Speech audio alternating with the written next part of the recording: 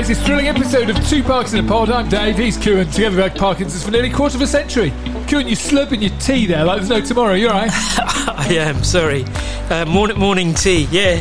What have you been doing? Well, we just finished our yoga session, haven't we? And that was very relaxing. I really enjoyed that. I'm looking a little bit Robocop-like today, aren't I? Because I've got two sensors on my what are my those? wrists and two on my ankles as well. Things you get when you've committed a crime. Yeah, I'm on day release. I'm on day release from the prison. Yeah, I do look a little bit like that, but I've got these sensors on me, one around the waist as well, and it's just measuring my movement. It's one of these PD sensors. I'm wearing it for a few days, and then hopefully I get a report at the end that will tell me all about my Parkinson's, my off periods, my dyskinesia, my tremor, and so on, and that hopefully would lead to a more informed discussion with my neurologist, which I find those discussions really crude. Quite scientific, aren't they? They look at you walk, check a few things, and then say you need more meds. Yeah, exactly. I mean, in that sense, it hasn't really changed over the last 200 years since James Parkinson's started observing people with Parkinson's. I don't think people quite realise how crude it is. There's no way to actually gauge where you are in your disease progression. So anything that can help, and I'm a big believer that technology can help, I'm really up for. And you've changed your meds recently, haven't you? You went up and then down again. Oh, I've been yo-yoing with my meds, yeah. On the last episode, I was talking about how I've increased my meds. In the last week or two, I've gone back down to my original level, and I feel a lot better for it. I'm finding myself less disconnected than I was previously. But the trade-off is, I've got a bit more of a tremor and some of the other symptoms. But for me, that's an acceptable trade-off. I always remember what Matt Eagle said when he was on our podcast. He'd rather be a little bit off than disconnected. And I think those are very, very wise words. I had quite an interesting time. I went to my pharmacist and got these, which they're in with my normal Cinemet and the half Cinemet. I noticed, I went through the boxes and there's some half Cinemet in there. And that's slow release. I don't need those. Yeah, we mentioned it on the last podcast that we've had this before. We've been given the wrong medication, and there was a couple of people on a yoga class as well that mentioned they had the same issue as well. Yeah, like we said before, check your meds. Sometimes I think, they just pick it off the shelf. They see the name Cinemet or Madapar and they think, oh, that's it. But, sometimes they forget that there's multiple formulations of the same drug. That could really mess you up, though. If I had to take half Cinemet, I'd have been a mess. Yeah. You've got to be careful. Yeah, you've got to be very careful. Always check. And I had the same problem with my GP when my neurologist wrote a letter to recommend the change in medication. The admin person, the GP, obviously just, didn't know what they were doing, and they typed it in wrong. So when I went to my pharmacy quite innocently got it wrong. So check with your GP, check with your pharmacist. Yeah, you sometimes just get your Palomares, just shove them in a corner, or whatever, in a drawer, and you just help yourself to them as you need them, and it can cause problems. It can, especially if they're called the same thing or even look the same. Just be a bit careful. I noticed this because the packaging is slightly different. Normal Cinemet, you can see through the sort of polythene bit. Yeah. This has got like a silver bullet cover on it. So that's how I noticed. That's how the alarm bells rang, and I'll take that back to my pharmacist. Never word with him. But sometimes the generic medications come in slightly different packaging as well. Yeah. So some round Cinemet, which really don't work for me. Right. Horrible. Yeah. Different versions of the same thing. Sometimes you've remarked, and I've remarked, and others have done the same. It's not quite the same as the original. No, exactly. We've got an open forum today. Questions, any questions we've called it. We've put a message on social media. We've got loads of questions. So I've got one here. It says, how do you two stay so upbeat with Parkinson's? Says Deborah from Toronto. Well, I kind of feed off the energy of others, and I'm naturally drawn to people that are positive and, inspire me. And there's quite a few of those in the Parkinson's community. For me, the alternative is, you're just down in the dumps, and it's a slippery slope when you start to think negatively about this condition. Yeah, it can be tough though. There are days when we're both a bit flat and a bit down, when you're picking up and dusting down and start again. Yeah, that's where support of fellow Parkies particularly comes into play. That's why things like exercise and group exercise is great, because you get to meet others with the condition and you get to socialise, or you get to sort of have a moan as well, and that's okay sometimes. I think be sociable is a big thing. If you cut yourself off from people, you're gonna get miserable. You get down in the dumps. I think if friends don't call you, call them. I think music's great as well. I love my music. If you have music around the house, It really picks you up, makes you feel good, upbeat music. Yeah, anything to get out of that quiet, isolated mode that Parkinson's tends to lead you into. Half of people with Parkinson's find it more difficult to leave the home, what one survey said, and the same survey said that 3/4 feel that their mental health has been impacted. I can really believe that. But use others as a pick me up. That's what I do. I think I sometimes stay at home until I'm right, till my meds kick in. I don't like going out when I'm really off because I feel self-conscious, even now, even though people around here know that I've got Parkinson's. I think when you're on, you do your shopping, you don't need help and things. Sometimes I need help putting my goods in the bag and stuff. And that really, I feel quite humiliated by that still, even after all these years. Yeah, I don't think I'll ever get over that, to be honest with you. And I think others are surprised by that because we tend to show our best face, which for a parkie generally means we show and present ourselves when we're on, right? We not when we're off. And I think with friends and even family, sometimes if they see that other side, they tend to get a bit of a shock. I think we're conscious that they're conscious of it as well. So I don't know. It's like you've said to me, sometimes you just got to get over it and not worry about what others think. Yeah, I think enjoy today. Don't look too far into the future either. If you start looking to the future, that's when the real demons come in and you get worried about what's going to happen to you. And you don't know what's going to happen tomorrow. You can get hit by a bus when you go and play tennis. Something. Yeah. Another one. We've got Soziel on Twitter. She says, "Is there any part of Parkinson's that you're grateful for? There are many downsides. What are your positives, if any?" Well, I think we kind of touched on it. Meeting other great inspirational people in the Parkinson's community, I think is been, I wouldn't have had that chance, wouldn't have had that opportunity if it wasn't for Parkinson's. And I'm doing things and meeting people that completely new to me. And I've picked up new hobbies, creative ones, particularly my photography and a few other bits and bobs that, thanks to the condition or sometimes in some cases the side effects of the medication, has gifted me certain things. So, it's not all bad. It's given me sort of a rush to do things as well, because I realise clock's ticking. Exactly, my healthy days are limited, so I try and get out and do stuff every day. That's a big bonus of Parkinson's. Yeah. It's like aging, but aging quickly. Yeah. So you just get on with stuff. Yeah. Okay, another one here. How are your waterworks and constipation? Says bunged up Barry in Watford. Poor Barry. Bunged up Barry from Watford. Yeah. He's got a sense of humour. That's brilliant. Excellent. So I'm quite fortunate. I don't have that much constipation, but I do pee quite a lot.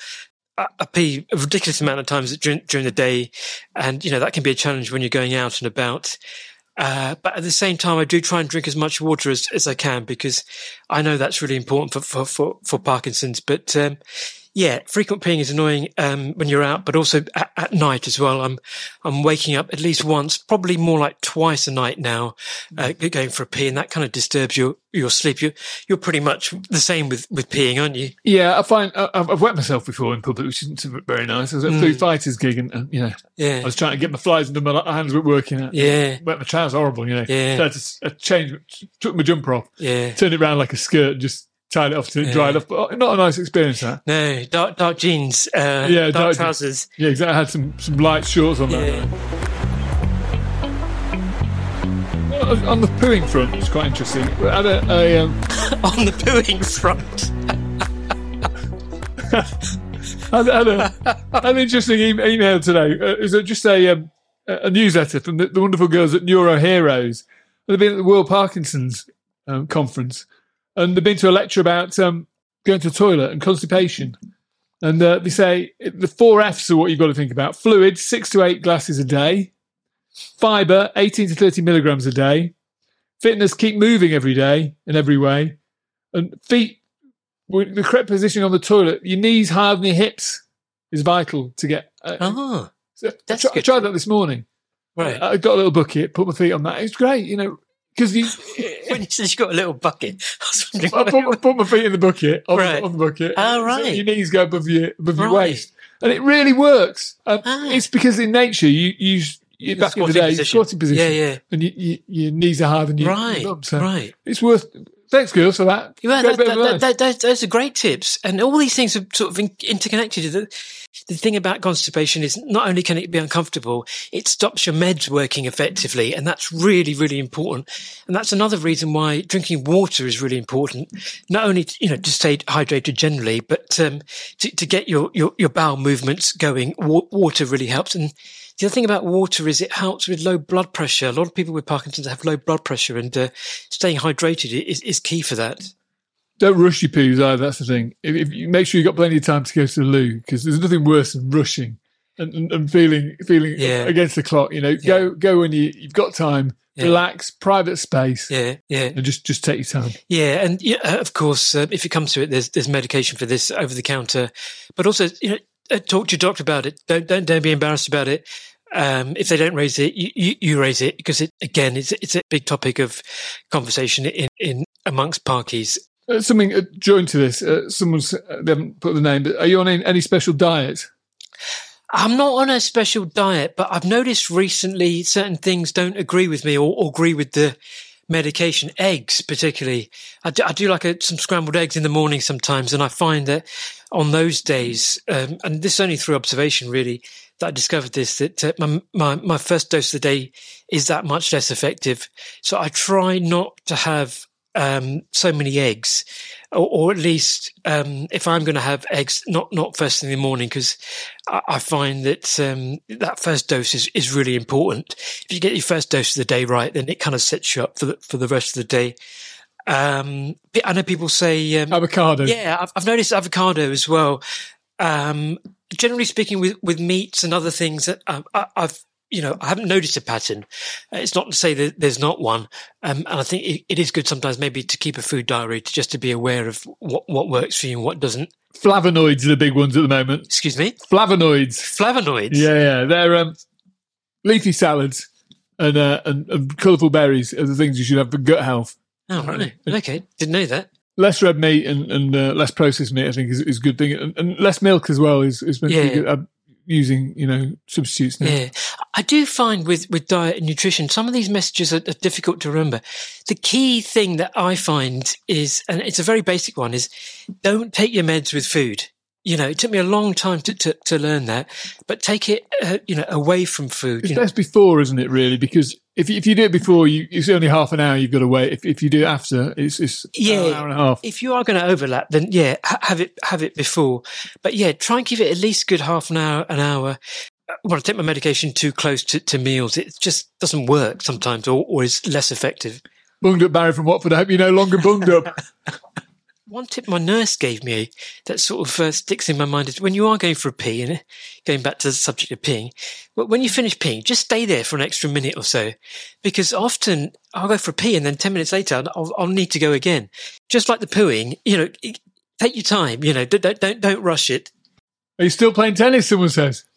Yes. One of us is. Yeah. I'm the other one that's not playing tennis, not very well. I'm on a massive losing streak, but we discovered recently, actually, I can quite confidently blame my Parkinson's for my poor display recently. My dystonia particularly is causing me to hold the racket in a particularly odd position. I wasn't realizing this, and I've had to I have to make a conscious effort to adjust it. And I noticed that sometimes when we play earlier in the day, or when I'm particularly on, I'm a bit better. So we played yesterday. You went 2-0 up, 4-2 up. Yeah. And lost. Then I lost because the last 20 minutes when we were playing, I went off. But it was a great game. It was a nice sunny morning, and it was a good run around. And we got the heart rate going, which is the main thing, isn't it? Yeah, exactly. And we got out in the sunshine, and there was sunshine. And for me, that's all of that is good medicine. Okay, one here from Pod Addicts. Have you listened to the Movers and Shakers podcast? Yes, I think it's great. It's given a voice to many in the Parkinson's community, just like we've done. Perhaps they've done it on a bigger scale, and I do find the popularity of podcasts like this and their one as well. It's really a reflection of how much of a vacuum there is in terms of information and support for people with Parkinson's. That we've really left out to dry.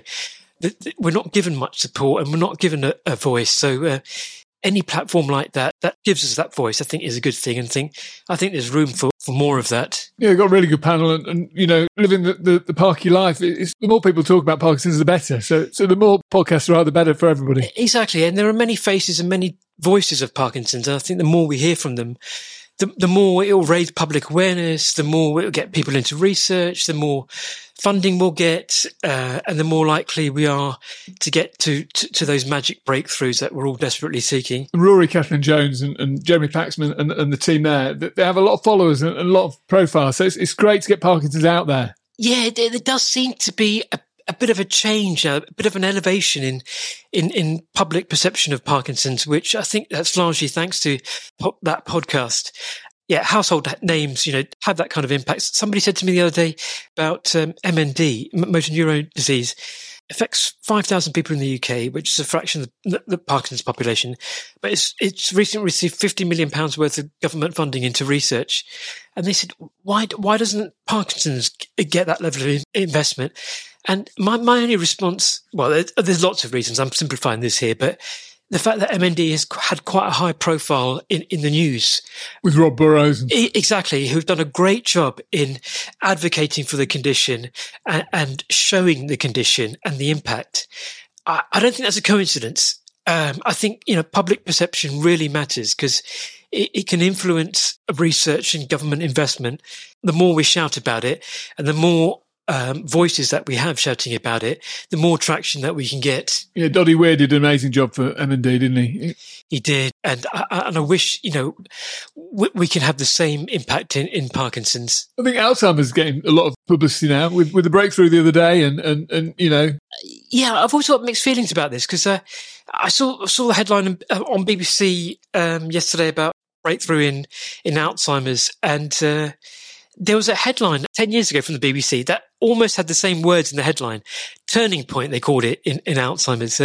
Breakthrough, turning point, miracle cures. And the fact is, in both Parkinson's, in MS, in Alzheimer's, yes, there's been certain breakthroughs, but we're still far from a cure. So we shouldn't rest on our laurels. And often when you read the detail under the headline, it's not quite a breakthrough in the way that we hope. For example, the Alzheimer's one, I think it's only applicable to people that are early on in their condition. Yeah. And I find some of the headlines in Parkinson's the same, I tend to sort of somewhat roll my eyes in cynicism when I read these headlines.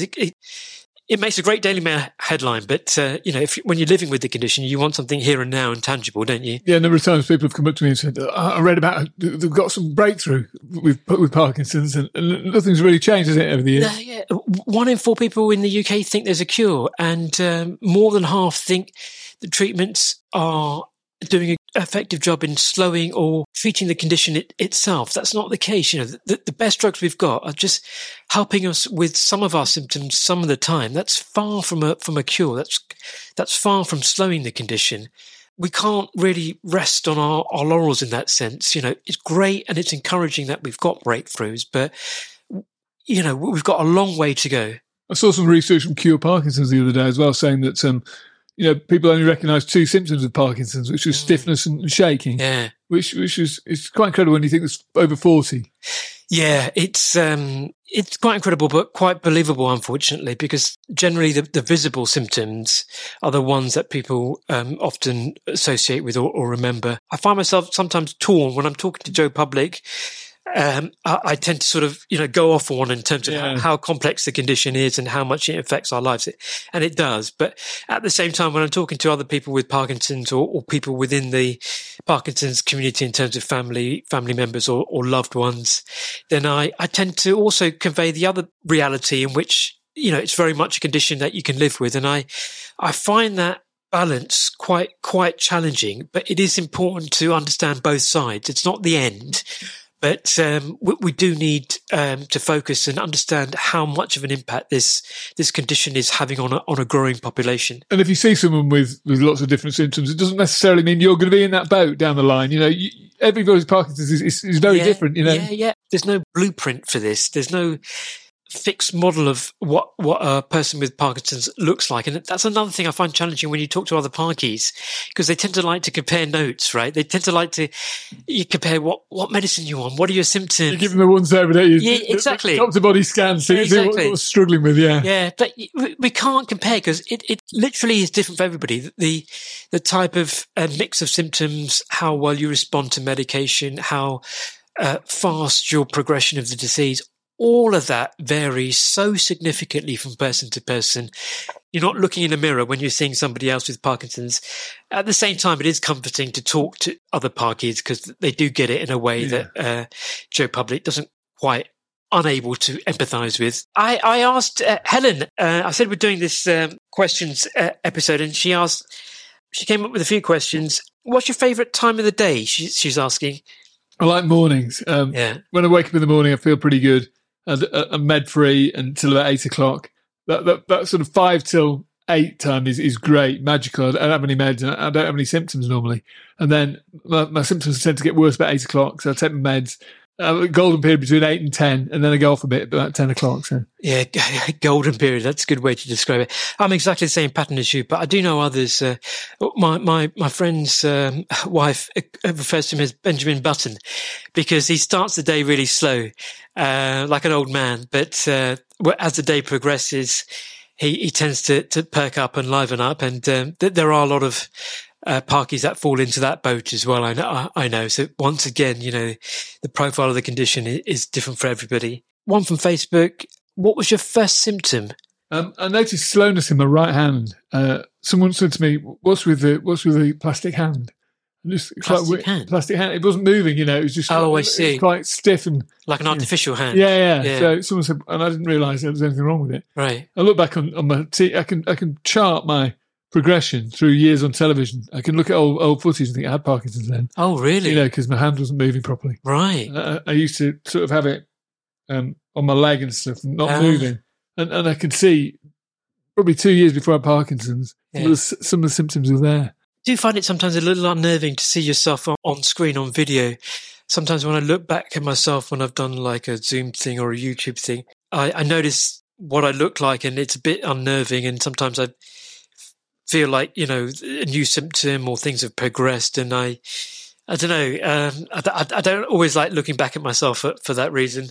You took a photo of me the day I was a bit hunchbacked walking through the market. I thought, oh no, got to straighten my back up, Yeah, I mean, at the end of the day, we're human. We're self-conscious about these things. So, my first symptom, if you were to ask me a few years ago what my first symptom was, I would have said a tremor. I think most people, a lot of people would, although it's important to remember that almost 1 in 3 people with Parkinson's don't have a tremor at all. But anxiety, maybe? Exactly. I was just going to say, and hindsight's a wonderful thing with Parkinson's and looking back at some of your symptoms, but I think things like, anxiety, particularly panic, some of the hidden symptoms of Parkinson's, like low blood pressure I mentioned before, the mood fluctuations, a lot of that stuff predated my diagnosis, and a lot of that stuff, existed from childhood or even, when I was a young adult. And I think that's coming out in research as well. But I don't think people with Parkinson's naturally make that association. A lot of people aren't aware that some of the things that's going on in their body and mind is related to their Parkinson's even now.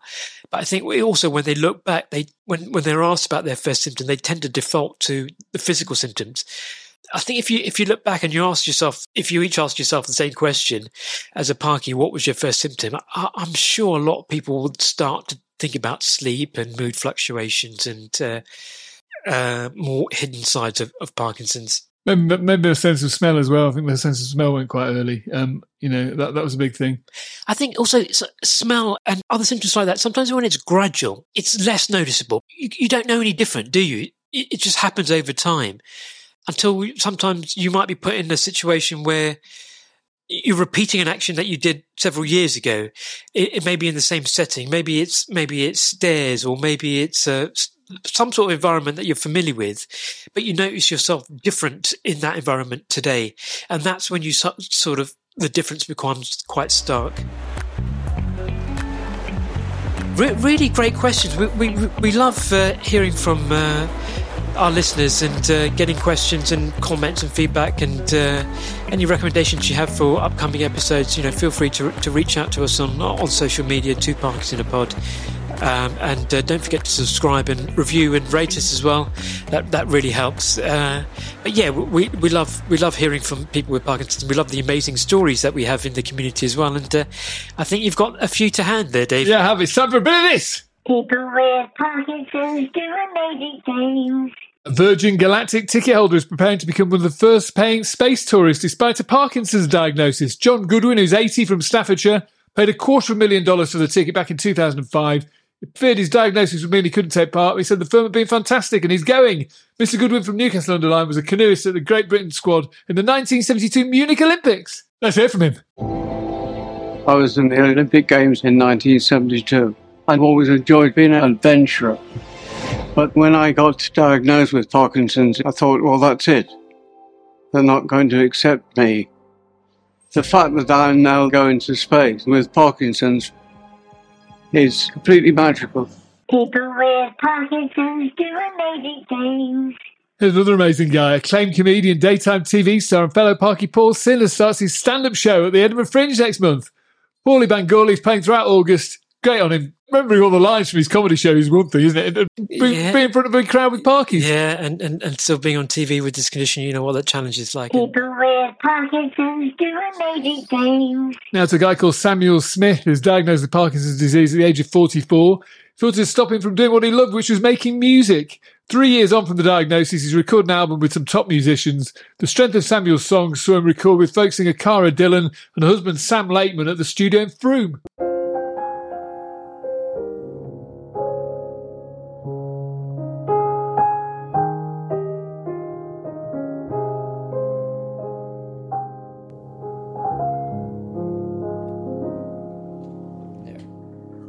Oh man, I'm blessed. Thank you so much, Matt. As am I. It's an honor to be a part of your music and your journey. And the record is beautiful. What really struck me was that an obvious route it would be to write a Poor Me record. You wrote songs because the songs needed to be written, and they were informed, obviously, by the experience you're having, but they weren't necessarily about the experience that you're having. And that struck me as a beautiful way to be creative in this adversity.